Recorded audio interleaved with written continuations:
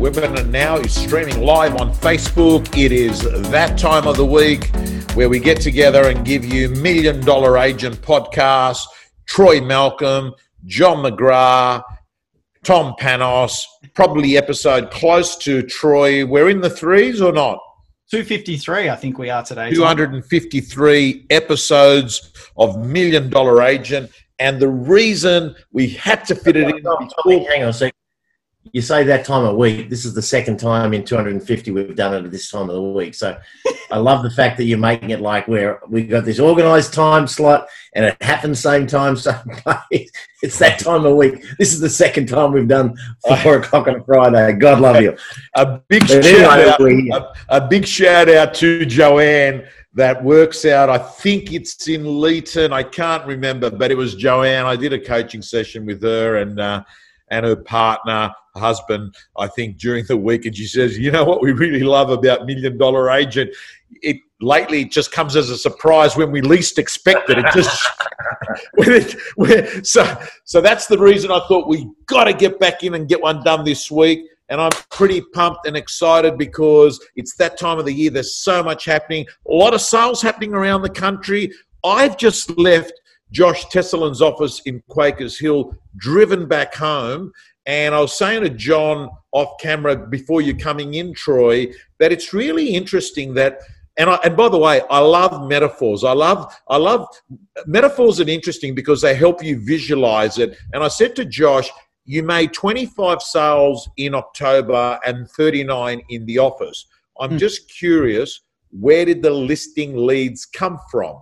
And that's what we're going to talk about for a lot of today. The fact that if you walk around the Bay Run, you'll see that there could be some guy with a fishing rod. He's sitting there. He's got one rod trying to catch a fish. And then occasionally you see a guy who's a little bit more prepared, a little bit more professional, has taken more time, set up 10 rods, sits back and is watching. And I think that's a really good comparison to real estate. The best agents I know, Truancy included, Matty Steinway, you'll notice that they don't rely on just one lead source.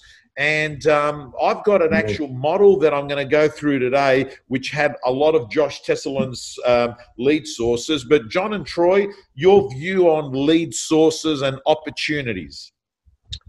Oh, look, you're right, Tommy. Layering, as we often call it internally, is key. I mean, there's always going to be some things that work better for you or that you like more, but you know, and I'll extend your metaphor a bit further is, you know, you got someone with one rod and someone else has got 10 rods and someone else goes out and buys a net and builds a cannery and they scoop in all the fish and they put it in. That's what Josh Tesselin's done. Josh has got the net out there.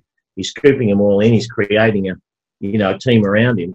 And I think this is the key thing. And I've seen it with Team Dowling and just in our business, Team Dowling, Team Steinway, Chauncey, McManus, Ockelander, all our best agents, they have multiple lead sources and they work them all, and some of them are letterbox, and we're going to go through them in a minute. Some of them are social media, but I think it's critical because it's like an advertisement, Tommy. If you remember, you're looking at an ad on TV, and often you'll see it 10 times before you even realise what it is.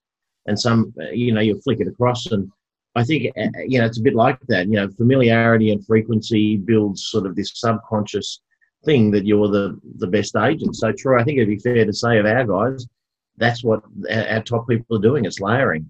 I always liken it, John. When you're in the market to buy a new car or something like a new phone and you start thinking about it, you maybe read an article on it online and then you see an ad in the paper and then all of a sudden it starts popping up everywhere. I think the same psychology works with real estate advertising.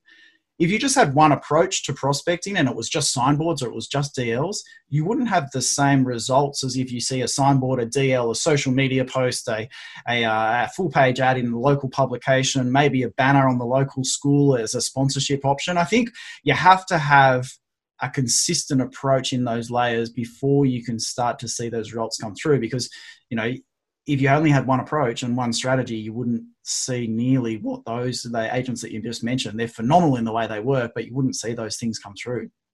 True. So why don't we explore some for our listeners and just give them some of the ones that Josh is using. And I'd be surprised if a lot of the successful agents wouldn't say that they're one of the most important. So let's go through them. a weekly drop. In fact, as I was leaving his office, there was 8 big boxes out the front. And I said, what are they, Josh? He says, they're next week's letterbox drops, right? They're in boxes. So letterbox drops. Own the letterbox, Tommy. Just what I'll comment on a couple of these they go through. Number one is make sure it's always recycled, so it's as environmentally friendly as owning the letterbox can be. A, for the environment, most importantly, and B, is your own brand. Is people keep receiving this stuff and it's on non-recycled stock, it's going to annoy a lot of people, as it should. So that's critical. The second thing is make sure it's valuable, relevant information. Don't do the chest beating, how good are we? And, I think even, we won an award at this. I think it's more about, these 6 homes have sold recently. These are the prices. We think the market shifted up 5 to 7%. If you're interested, we'll be in your street next week. So that brings a bit of relevancy and immediacy to it. And I was talking to actually Steve Bock this morning out at our Forestville office. Steve and Karen are fantastic agents, and they were saying that particular one works very, very well for them, which is information plus we're going to be in your street next week, which they are. It's not made up. They are going to, they're or your precinct. So I think that for owning the letterbox is a great thing, but make it environmentally friendly and make it relevant and call to action and something that that's relevant for the time, not just the information. John, I also think make it interesting. Make it information that they can't get access to. So where are the buyers coming from? Are they coming from the Northern Beaches? Are they coming from the Inner West? What's the average size of the family? Give them insights that they can't find themselves online by just a couple of clicks. I think that's where we get caught up in a lot of the relevancy, is making sure that it does really get cut through. Otherwise, it's just going to be more stuff that's shoved in their letterbox. And Tommy, knowing that we've only got 20 minutes, we won't make this level of commentary about everyone, but I think that's a couple of key points. Number 2 is what, Tommy? Insta story that then is automatically duplicated on Facebook story, and that is normally a post that is showing that you're active listing and selling real estate, might be at a photo shoot, might be a property that's just been sold, but it's essentially letting people know that you're doing stuff. And as Imogen McAllister says, an Insta story a day keeps the doctor away. It lets people know that you're there. The third one is a Facebook post and an Insta post, which is different to a story. It's something that actually sits there permanently. Stories are erased after 24 hours. So he actually said Facebook posts, and I said, well, give me an example of Facebook posts. And some of the examples of Facebook posts could be a video off a vendor that has just sold their property. And where the real value comes in, guys, is that post can actually be tagged to the vendor. So if you actually have, for instance, if, Troy had sold his house and Troy says, listen, I've just sold my property and I was over the moon with the whole process, 10 out of 10. What you can do is have that video then tagged to the owner, and then you'd ask Troy, listen, if you're happy enough, we'd love it for you to share that video.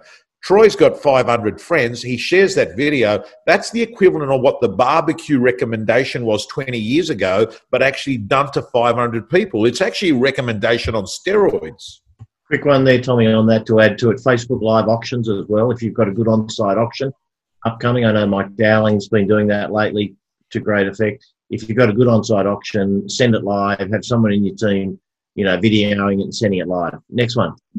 Next one is a community video, being a video where you show that you're aligned to local businesses in your community and that you support them and you're there. The value of that video is, apart from you actually, promoting the local business, they also have an audience. They also have followers. And if they like the video, they actually might be putting it up on their timeline, which means you get introduced to another group of people that might not actually follow you. I know, Tommy, that Alex Mintorn used to do his weekly market wrap Saturday afternoon. And if there had been a business that had opened in the area, he would interview them. But even if they haven't, he'd do it in a local cafe. So today I'm in Grasshopper Cafe, and I'm doing a report from here. It's great coffee. So he would kind of rove around, so doing that. So another little opportunity for people. John, I think I recently saw one from Alex as well on the North Connects, or near the North Connects. So the North Connects just opened. obviously affects a lot of his community. He did one live as he was driving through the North Connects, which I thought was an interesting take. Someone else We'll get Tringali to do one on the West Connects, hopefully, if you stop whinging about the whole thing. I mean, my God. Anyway, Mr. Haberfield, he's on fire. He is on fire. I love him. Yeah, I've just noticed, actually, just driving back home, I've noticed 3 boards that mustn't have been there 4 or 5 days ago. And I presume some of these are off markets because I've only seen the board pop up with the sold buy, which says to me he must have negotiated that deal pretty quickly. I did it with him, Tommy and Rose and the family last Monday, and I got to tell you, he's a good real estate agent, but he's a bloody good cook too. Mate, I don't know if you've ever been there, but very, very good. So, well, John, I'm letting you know, I'm keeping my fingers crossed he doesn't consume this podcast tonight, because if Michael Tringali listens to this podcast, there will be 6 months of conversation. Oh, by the way, John loves my food, right? I won't hear the end of it. Susan, Troy, try and hold off. Can you block? You know how you can block stories on Instagram? Can you block podcasts? Tringali. Block Tringali. Block him. Don't tell him he's a good cook. Okay. The next one is rating sites, and they do matter. I think consumers actually will, if they're unsure. I've done it myself. I've gone on to Google reviews at the last minute where I'm trying. Look, it happened the other day. I was in Enmore, and I looked at a restaurant, and I thought to myself, should I go in? It was at lunchtime. Should I go in? And I went on to Google reviews. I'm not going to mention the restaurant, but the first 4 reviews said, not the first 4, amongst the first 4, said, I had food poisoning. Now, I don't know, but the fact that it was 4 in such a short, and it affected me, and I went across the road, and then I walked back, and I was salivating because I wanted this. I don't want to mention the kind of food because people say, well, there's only one of those restaurants in Enmore. But here's the deal. Can I ask you both, do you ever go off and look at reviews before you make a decision on things? 1,000%. And what I was saying to our agents in Canberra yesterday is, if there's 7 reviews and they're all 5-star, I get very, very suspicious.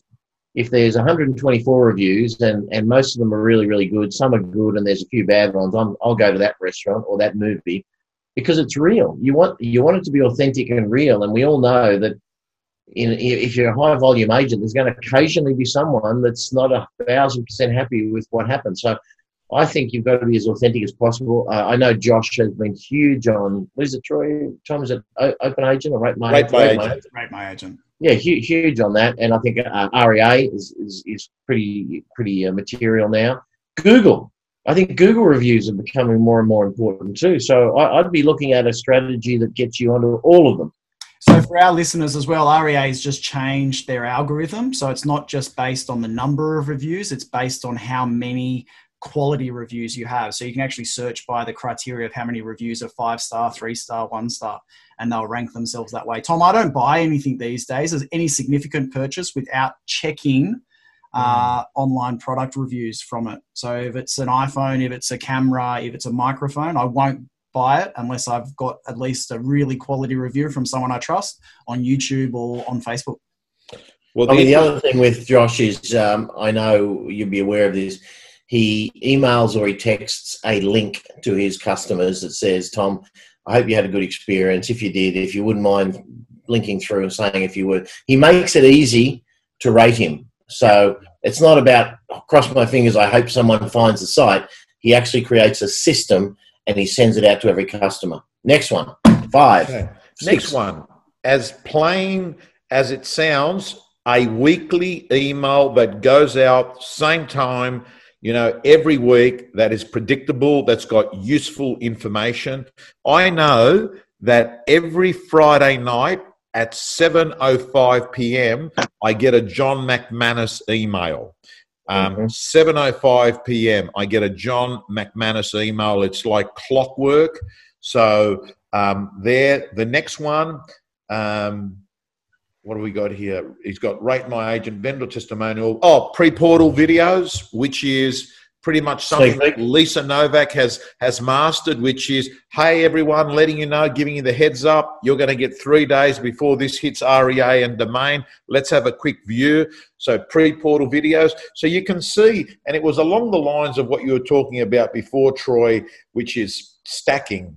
You see, these things working in combination has someone that says, got the drop, saw the signboard, saw that on a live, and before you know it, you've actually etched and tattooed in the consumer's mind, right? And I think that where the real work comes in is to do this thing repeatable and predictable and scalable requires you to actually be an organized person. And essentially, if you're going to be a person that's doing more than 5 sales every month, you're probably going to find that you're going to need to have support, because if you don't have an assistant, you are the assistant, you know? With all these things, Tom and John, the process will set you free. If you can nail it once, you should be able to put a process down and make it repeatable. And I would say that to everyone. You don't need to do everything that we mentioned, but you do need to pick the ones that really work well for you and execute them every time you get a listing. John, we've spoken about Peter Chauncey over the years. He's become famous for owning the letterbox. And we know it's a very simple formula that's repeatable every single listing that gets very good results. 1,500 just listed cards that go out, 1,500 auction invites, 1,500 sold cards. After the 6 sales are made within that month or week, there's a 6-pack that goes out communicating to his marketplace that everything that's happened with those sales. I just think it's a very simple approach, done very well, that's got phenomenal results for him over the years. By the way, guys, the reason I was at Josh's office is I do training and coaching with him and his team, and today's was a session on scripts and dialogues. What's interesting is when we use the term scripts and dialogues, it's not actually scripts and dialogues, it's actually approaches and frameworks to actually speaking to people, right? A lot of people think, oh, it's exactly that word. But it was really interesting because I got a text message as we're speaking. And the text message is from Taylor that works there. He said to me, Tom, is there an approach? I'm finding it difficult to talk to listings that have expired and me getting in there and talking to them. And I said, okay, what are you currently doing? He says, hi, got to buy, blah, blah, blah. I said, try this. Would you be open-minded enough to hear on how we sell properties in 72 hours that may have been on the market for 3 months? And he tried it, and he said to me he's got an appointment. And I just want to finish up on this point. Think about it. If I got up at ARIC and said to the people at ARIC, who is open-minded here today? Every hand would go up. Everyone wants to be associated as being an open-minded person. They don't want to be a closed-minded person.